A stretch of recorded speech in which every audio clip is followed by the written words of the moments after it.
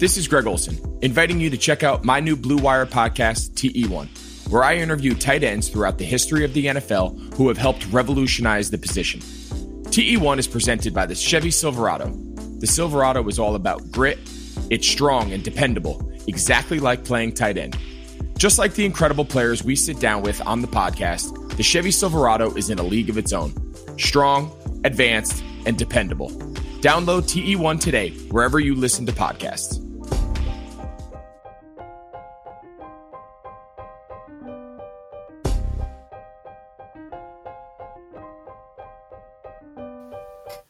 This is the High Stakes Lowdown, a RotoViz podcast brought to you by the Fantasy Football Players Championship.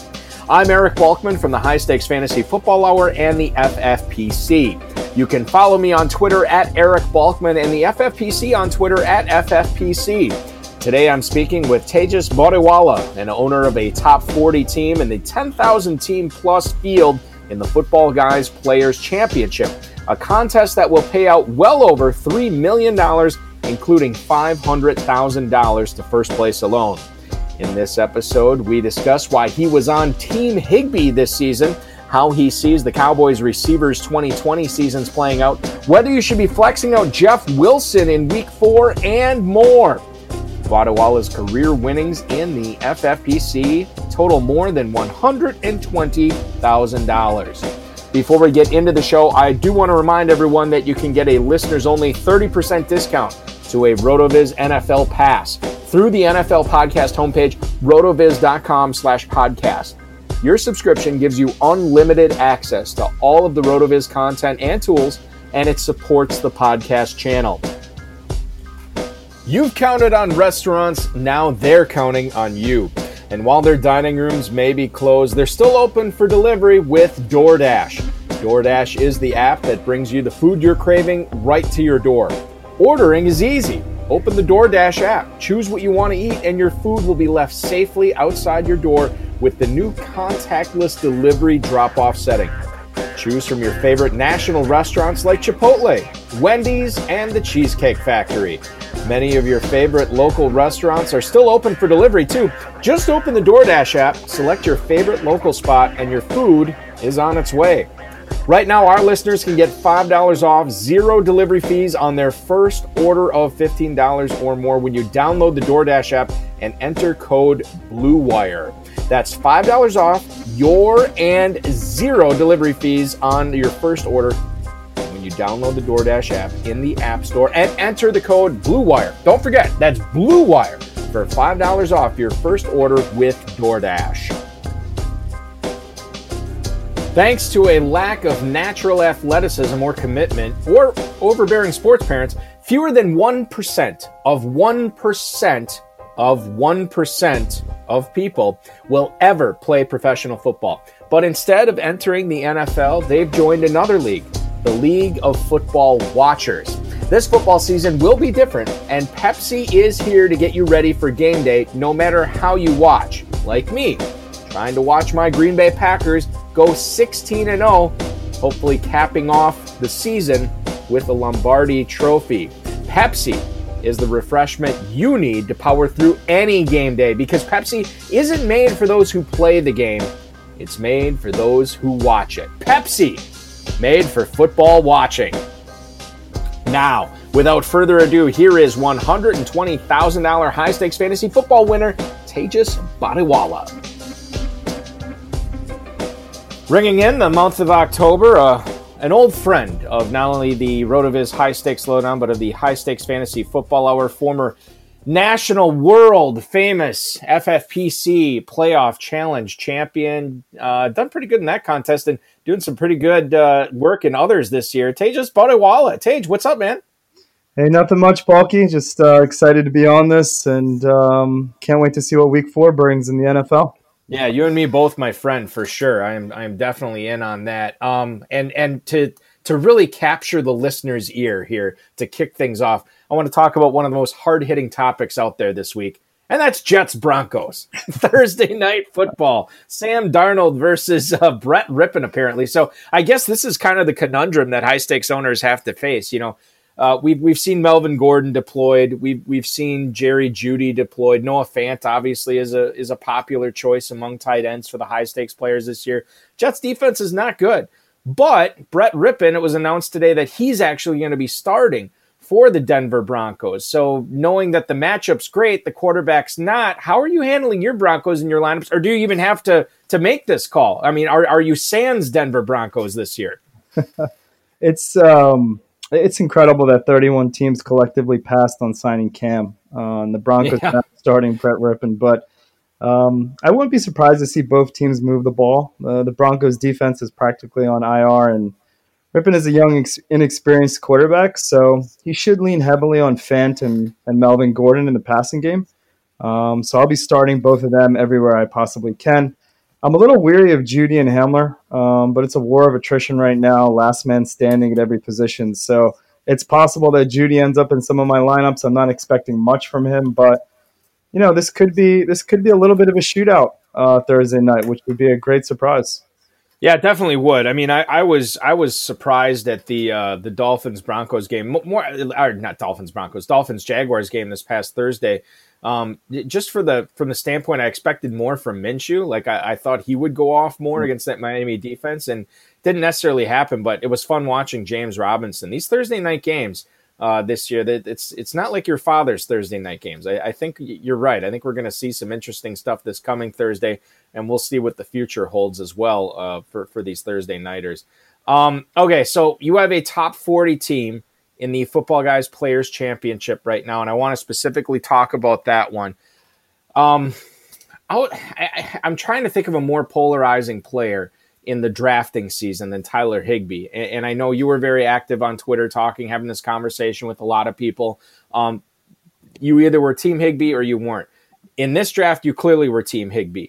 Why did the pros outweigh the cons of drafting Tyler Higbee for you this season, Tej? Yeah, great question. I really liked what I saw from Higbee last season, specifically towards the tail end. And I know some of the pseudo experts said Everett was the tight end to own, and Higbee faced the lowest ranked defenses against the tight end, during his monster run last season. But you play who you play, and he dominated. It's not like it was the Eagles playing against the NFC East where every coach was about to be fired. But if you follow the tea leaves and listen to Coach McVay, he basically stated that outside of specific matchups where Higbee will be needed as an additional inline blocker and 12 personnel, that he'll be a huge part of the game plan. So without a solid running back option, the Rams, they need to rely on Woods and Higbee and Kupp in the red zone. So hope he gets a few touchdowns against the G-men this week, but was always high on what I saw from him. And at the tight end position, I mean, you're really talking about a handful of guys that you feel could break out. This year, for me, it was always Fant and Higbee that I was trying to target in every draft. Who did you end up with more, just curiously, between Fant and Higbee, or is it about a horse apiece between those two? Early on, it was Fant because his value was just so incredible. I mean, you're talking about he was going somewhere between the 9th. Sometimes I got him in the 10th round. And Higbee, anytime he fell to the 6th, I was definitely going to pick him up, regardless if that was 6'4" to 6'12". Sometimes I got him in the 7th as well. But you have to read the draft as well. When tight ends were going extremely fast, there were a couple spots I had to get Higbee end of 5th. I know you play Dynasty as well, and these two Iowa tight ends are basically going to be joined at the hip for their entire careers. Who has the better Dynasty career? Who would you rather have in Dynasty right now? Is it TJ Hawkinson or is it Noah Fant? That's a great question. I thought you were going to ask me about Denver's other rookie tight end that they drafted, but I was going Albert O. Yeah, we could throw him in there as well. No, so I think they're both going to have great careers. I love Hawkinson. I'm really excited to see that he's more part of the game this year. He's put on some muscle. He's understanding the playbook a little bit better. And for him, it's always about staying healthy. And then moving forward, obviously, it's going to be contingent upon how well Drew Lock or whoever John Elway ends up with a quarterback for the Broncos does and their connection with Fant. But both look phenomenal this season. So I'm really excited about early returns on them. Yeah, I was nervous about both those tight ends last year. Not so nervous about either one of them going forward this year, and I own a decent number of each of them in Dynasty League, so we'll see what happens there. Let's move the conversation down south to Big D in Dallas. You made CeeDee Lamb your 10th round pick in this specific draft. We have now 3 weeks of information on these Dallas receivers. Do you have any more clarity, Tage, on how the remainder of the season is going to be going for not only Lamb, but Amari Cooper and Michael Gallup as well than you did at the start of the year? I wish I had a crystal ball on this, but it's really a toss-up. I mean, every game is going to feature one of them, but there's enough to go around. I love Lamb in the slot against any team slot corner. I mean, he's going to eat, and Dallas's defense makes all three wide receivers extremely valuable and viable plays week in and week out. It's possible that all three eclipse 1,000 receiving yards, and Dak just goes on to have some historical 5,000-yard passing season. So I'm really excited to own them. I would say, if I had to bet right now, Amari Cooper will still end up leading that pack, but you never know with injuries and the way they're happening this season. It could end up being Lamb as well. And now Wilson's in the mix, so it's it's a little tricky. Well, and that's not even mentioned. I mean, think about how many passes Ezekiel Elliott caught last year. And then I was going to ask you if you ended up with Dalton Schultz off the waiver wire in any of your leagues this past week. I did. I'm so glad I got him in a few dynasty teams where I was a little thin at tight end. People weren't going that heavy on him, but again, I really liked what I saw from him, even though it was against Seattle and it was a pretty easy matchup. And that was going to be a shootout the week prior to that as well. Against the Falcons, Schultz had an incredible game. He was the highest targeted Cowboy there was on offense, but I mean, he looks fast, and he's doing some great things after the catch as well. Some of his routes are run properly. So I'm excited to see what he can do down the line this season, and he's a Stanford product. So they produce some pretty good tight ends.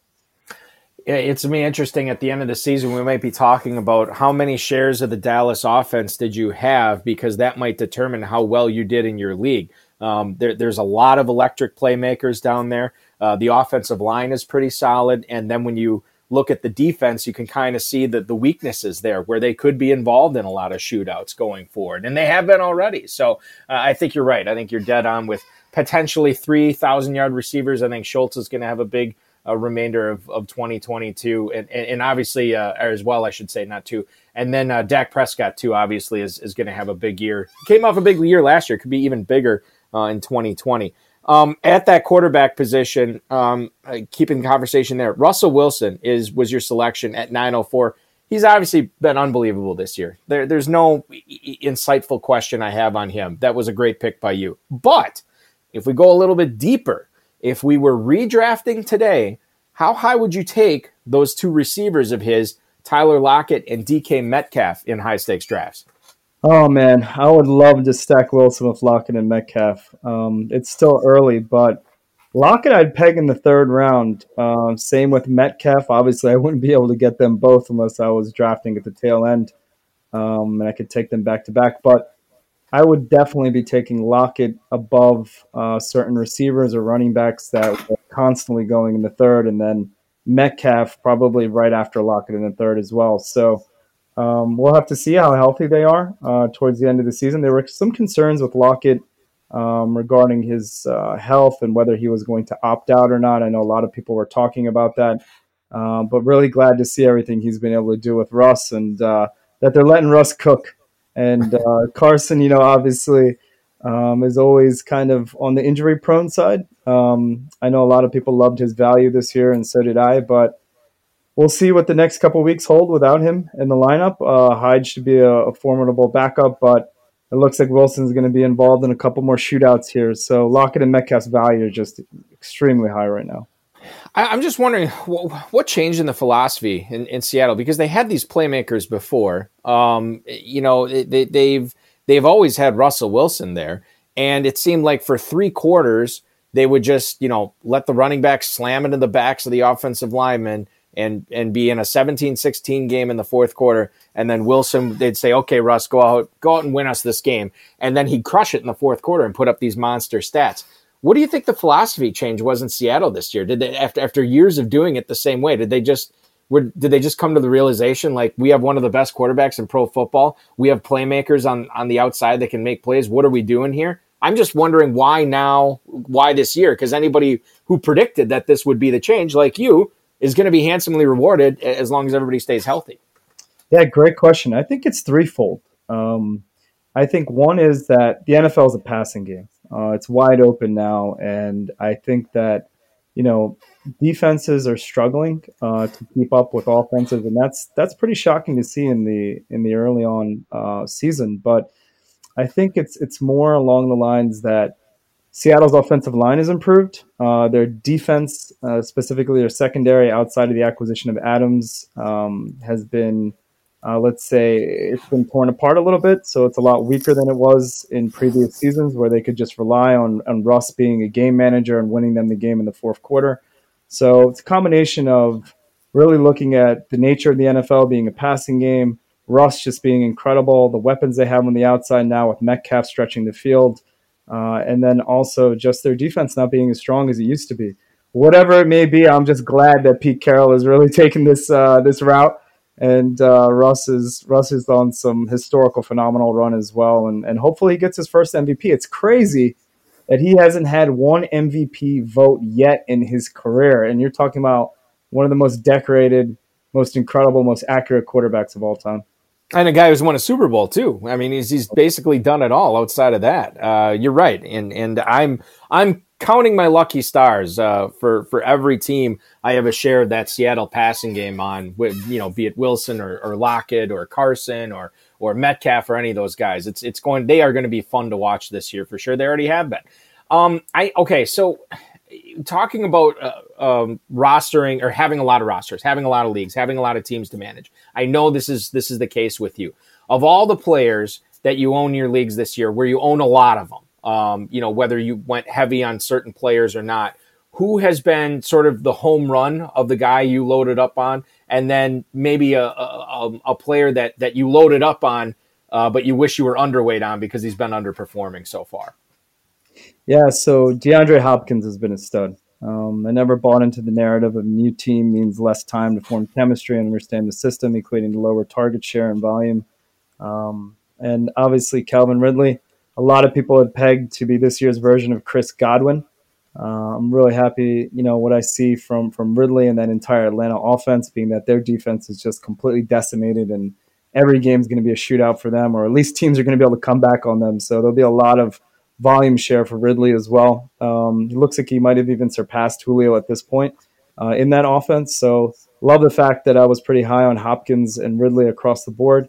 Right now, it seems like I was wrong on Lamar. And that's tough to say, but based off what I saw last night, and Lamar can say that Kansas City is his kryptonite, but he really isn't going to be in situations where he's trailing from behind. They're most likely going to blow out every single team they face aside from Kansas City, and they're not going to be playing catch up, and that's huge in fantasy football when you have those second half garbage time point opportunities, or there's a perfect game script where it's just a shootout. Now against Baltimore's defense, you're not going to see that much. And the way the Ravens can run the ball, Lamar is not going to probably surpass his passing statistics from last season. So I was wrong on Lamar. I'd much rather have Cam in the 13th or 14th round than Lamar in the 3rd. Yeah, so Newton, you're a believer in Newton, like what he's done so far in New England. You think he's going to keep this up the rest of the way? This isn't just some sort of, catching everybody off guard early on in the season. That we are seeing vintage Cam Newton this year, right? Yeah, absolutely. I think it's going to be a tough game this week against Kansas City in Kansas City. But, I'm super happy for what I've seen in Cam. Obviously, he was an integral part of Herschel and I winning the FFPC playoff challenge as he was our starting quarterback. So he's always a near and dear favorite to me. But I'm just glad he finally got a chance again. He's been banged up. And he looks incredible in New England, and who better to be coached by than Belichick and Coach McDaniels as well. So really happy to see Cam flourishing in that offense, and he's on a mission. He's on a revenge tour. He's got a 1-year contract. He got lowballed. I think he's going to ball out. I think he's going to stay healthy, and can't wait to see what type of contract he gets in the offseason. Yeah, that will be something to watch for sure. Maybe it comes in New England too. I mean, I don't really know what's going to happen there. I read some story today. Somebody asked him, and I just read the headline, which I know is like the worst thing to do because you never understand the context of the story then. But it was something to the effect of, why didn't he bring his family up to Massachusetts where he's playing his home games? And he said, "Oh, this is just a business trip for me." And to me, that suggests like, okay, well, maybe he's not long for New England. He's going to build his stock up there and then sign like a 4 or 5 year deal or something with somebody else. I don't know. You think he's back in New England next year if this keeps up? I do. I think he'll eventually end up being loyal to the team that was loyal to him, even though it took a long while for New England to pull the trigger. I think Cam will have a wonderful opportunity moving forward in his career just to be coached by, again, Belichick and McDaniels. So Cam obviously could end up in a situation that's not as positive, and then he could regress. But I hope to see him in New England, and I hope they surround him with some additional weapons at the receiver position. I know Edelman is an incredible player in the slot, but they definitely need to upgrade tight end and then across the board at receiver as well. But that division is going to be tight. Obviously, with Buffalo tremendously improving, Allen has just been incredible. I saw some crazy statistic about Allen in his last X amount of games. He has 33 touchdowns and only 3 interceptions. Wow, that guy is really pushing for the MVP as well this season. So a lot of great quarterback play across the league. But yeah, I think when it's all said and done, Cam ends up potentially in New England. I read the same article that he hasn't moved his family up there. That was a little concerning for the future of his play in New England. But let's see where he ends up. He's at the point of his career where he could just play somewhere that he just loves to live, right? And his family loves to live. So it could be anywhere in Southern California. It could be wherever he feels he's most welcome. So, yeah, and the other thing too is think about what it would be like in New England. You let Tom Brady get away, and then Cam Newton has this big resurgent career. Are they really going to let him get away too? I don't know. And I know Bill Belichick doesn't care about the fans. He's going to do what he does, but certainly that would be an interesting storyline to follow had it gets there. But we have much more of 2020 to talk about before we get there. And 2020 has been, so far, some pretty big injuries. And we saw another one this week at the tight end position. Dallas Goedert ends up fracturing his ankle, originally called a sprain. Now it looks like he's going to miss some serious time. And with bye weeks coming up, it's going to be tough to roster all these hurt players. Is this a guy that you have to find a way to keep for the fantasy home stretch, Tage, or is if push comes to shove, would you be willing to let him go? Push comes to shove, I hope there's another option that pops up similar to like Schultz. Maybe some people drop Sample and Sample pops up back on the radar and I can pick him up for cheap. But unfortunately, being that it's a tight end premium league, most likely going to have to hold on to Goddard and hopefully, again, there's an option that pops up in the interim, but his fracture is pretty minor, and it's possibly he'll be back to full strength in 6 weeks is what I've been reading. So I'll most likely hold on to him, and it'll also be interesting to see what Philly does with Ertz prior to the deadline. A lot will have to do with how quickly Goddard heals. So as you know, Ertz hasn't signed his extension. He's apparently got into a shouting match with Roseman right before the season, and it doesn't look like he's in the long-term plans with Philly. So Goddard could be an integral part down the line. Yeah, well, I know New England drafted the 2 tight ends this year, but wouldn't that be such a New England move? Or Philly can't pawn Ertz off on anybody, and New England gets Zach Ertz, and then he gets to catch passes from Cam Newton and be like the new Greg Olsen in that New England, or that new Rob Gronkowski in that New England uniform. That would be interesting to watch too. Like you said, we'll see what happens there. But for right now, some good short-term value on Zach Ertz, especially for people who drafted him as the 3rd or 4th tight end off the board.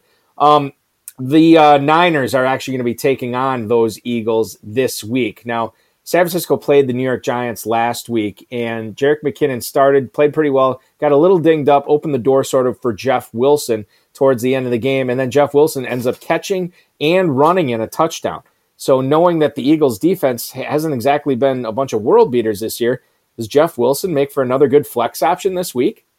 Absolutely. I think Mostert rests one more week. I don't think they need him this week to beat the Eagles. As you mentioned, McKinnon is banged up, and Wilson has a nose for the end zone. So the Eagles' run D is pretty solid, but Shanahan does a great job with formations and play calling. I like that Wilson was involved in the passing game as well. So I'm starting Wilson everywhere I need to. And I'm kind of kicking myself last week that I didn't start Robinson over Kareem Hunt, even though Kareem Hunt's been wonderful this season. But I think you mentioned that top 40 team. I did have James Robinson and his 30 points on my bench. So I'll be making the same mistake with Wilson. I'm going with the matchup here. I've been so beat up at running back this season. I didn't have much. In my Robinson leagues, I had to end up playing him. You know, it was just one of those things where I didn't really have another good option. Like Kareem Hunt, I would have loved to have Kareem Hunt instead of him. Just talking about Robinson for a little bit, is he as long as he stays healthy, he's the guy there all season, right? In Jacksonville. I mean, we'll see what happens with, when it comes to the draft next year. But Robinson, as long as he's healthy, the way he's performing and the effort he's giving, you got to believe that dude's locked into 15 to 20 touches a game, every game the rest of the way, right? Yeah, 100%. He's the guy. I think the coaching staff has a lot of trust in him. He's a phenomenal pass blocker, really good in the pass game as well. Smart, tough, a lot of yards after first contact, shifty, can cut on a dime. Really like what I see from Robinson. Just shocked that he was not drafted by any NFL team.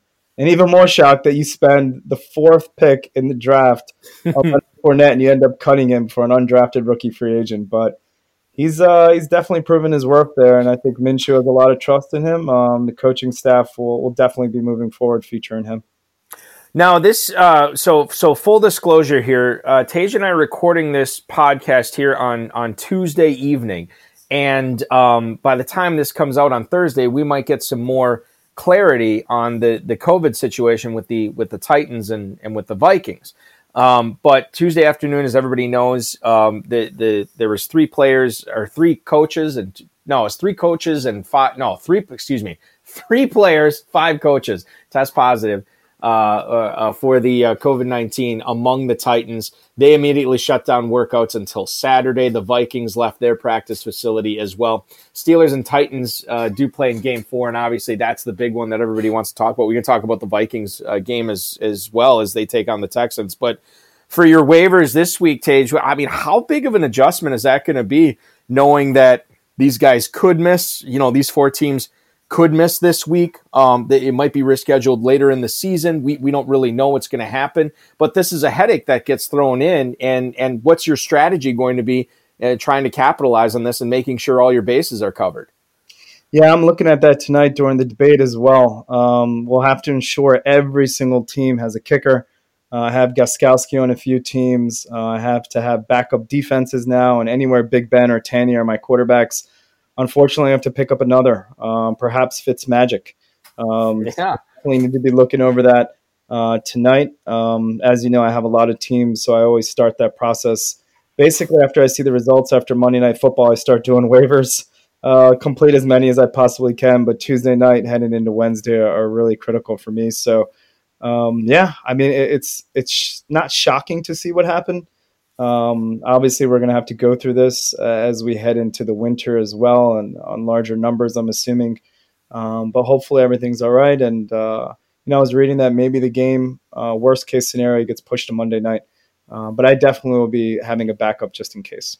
Yeah, no, and I think, the fact I saw Adam Schefter's tweet, and if that is worst case scenario, to me, that's like, whatever, man, we get an extra doubleheader, a Monday Night Football doubleheader. I'm totally down for that. And if that's the worst case, then I think we're going to be A-okay on that. All right, so moving on.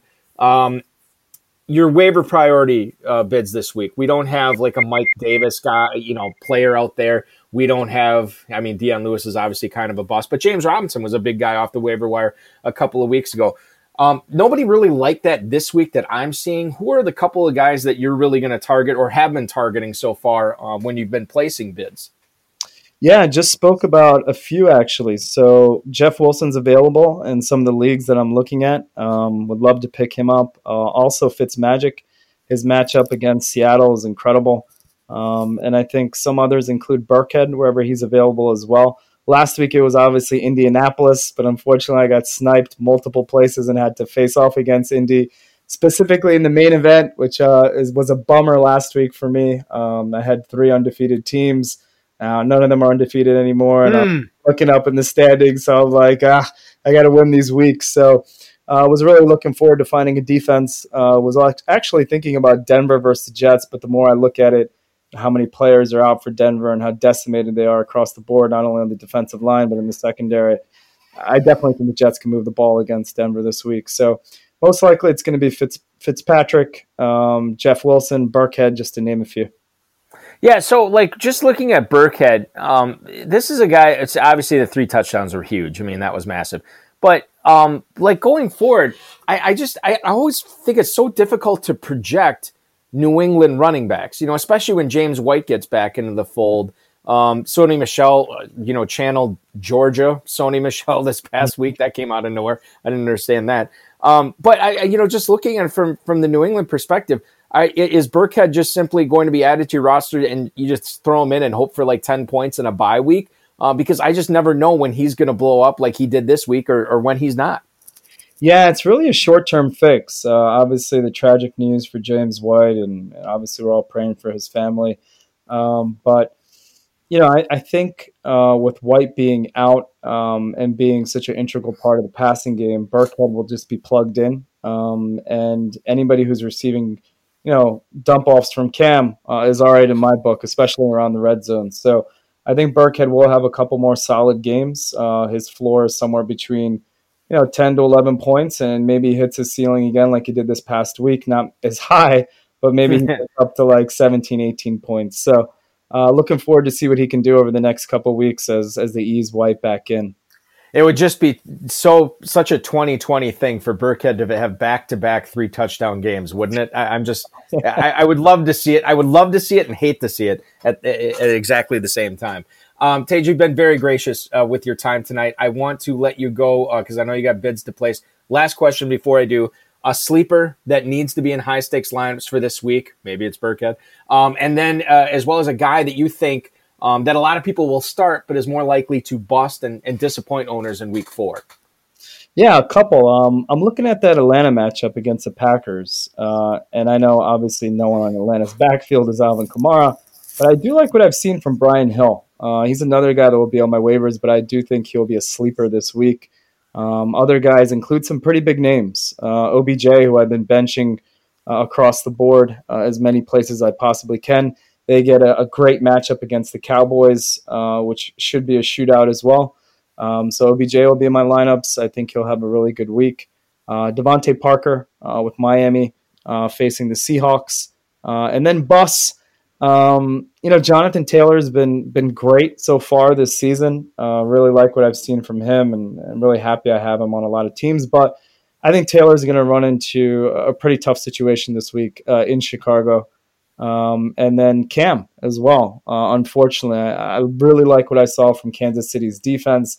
No one is Lamar Jackson, but Cam is a pretty similar quarterback when it comes to being mobile, being able to move the pocket and utilize his legs to keep the chains moving, pick up first downs. But I think he's going to have a tough game this week in Kansas City. So I might find him on my bench everywhere I own him.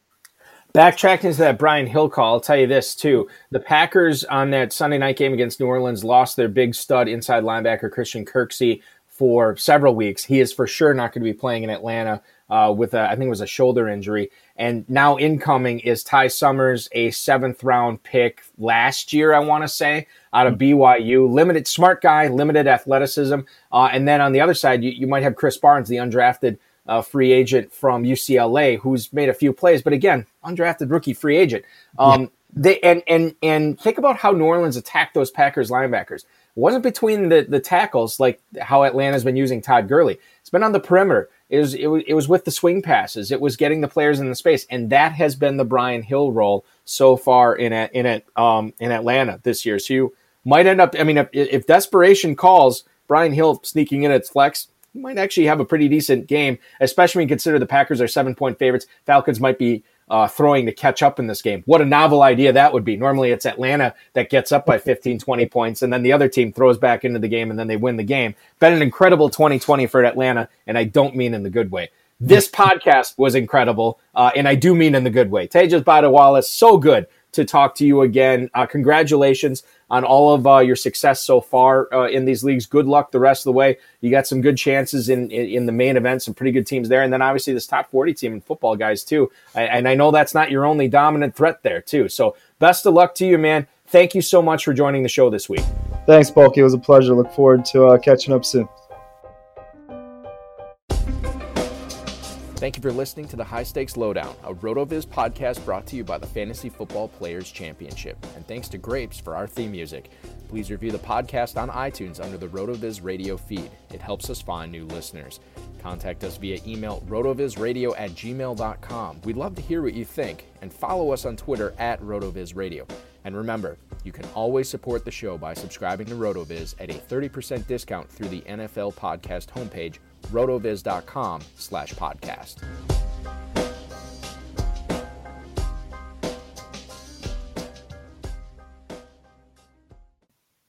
The wait is finally over. Football is back. You might not be at a game this year, but you can still be in on the action at BetOnline. BetOnline is going the extra mile to make sure you can get in on every possible chance to win this season. From game spreads and totals to team, player, and coaching props, BetOnline gives you more options to wager than anywhere else.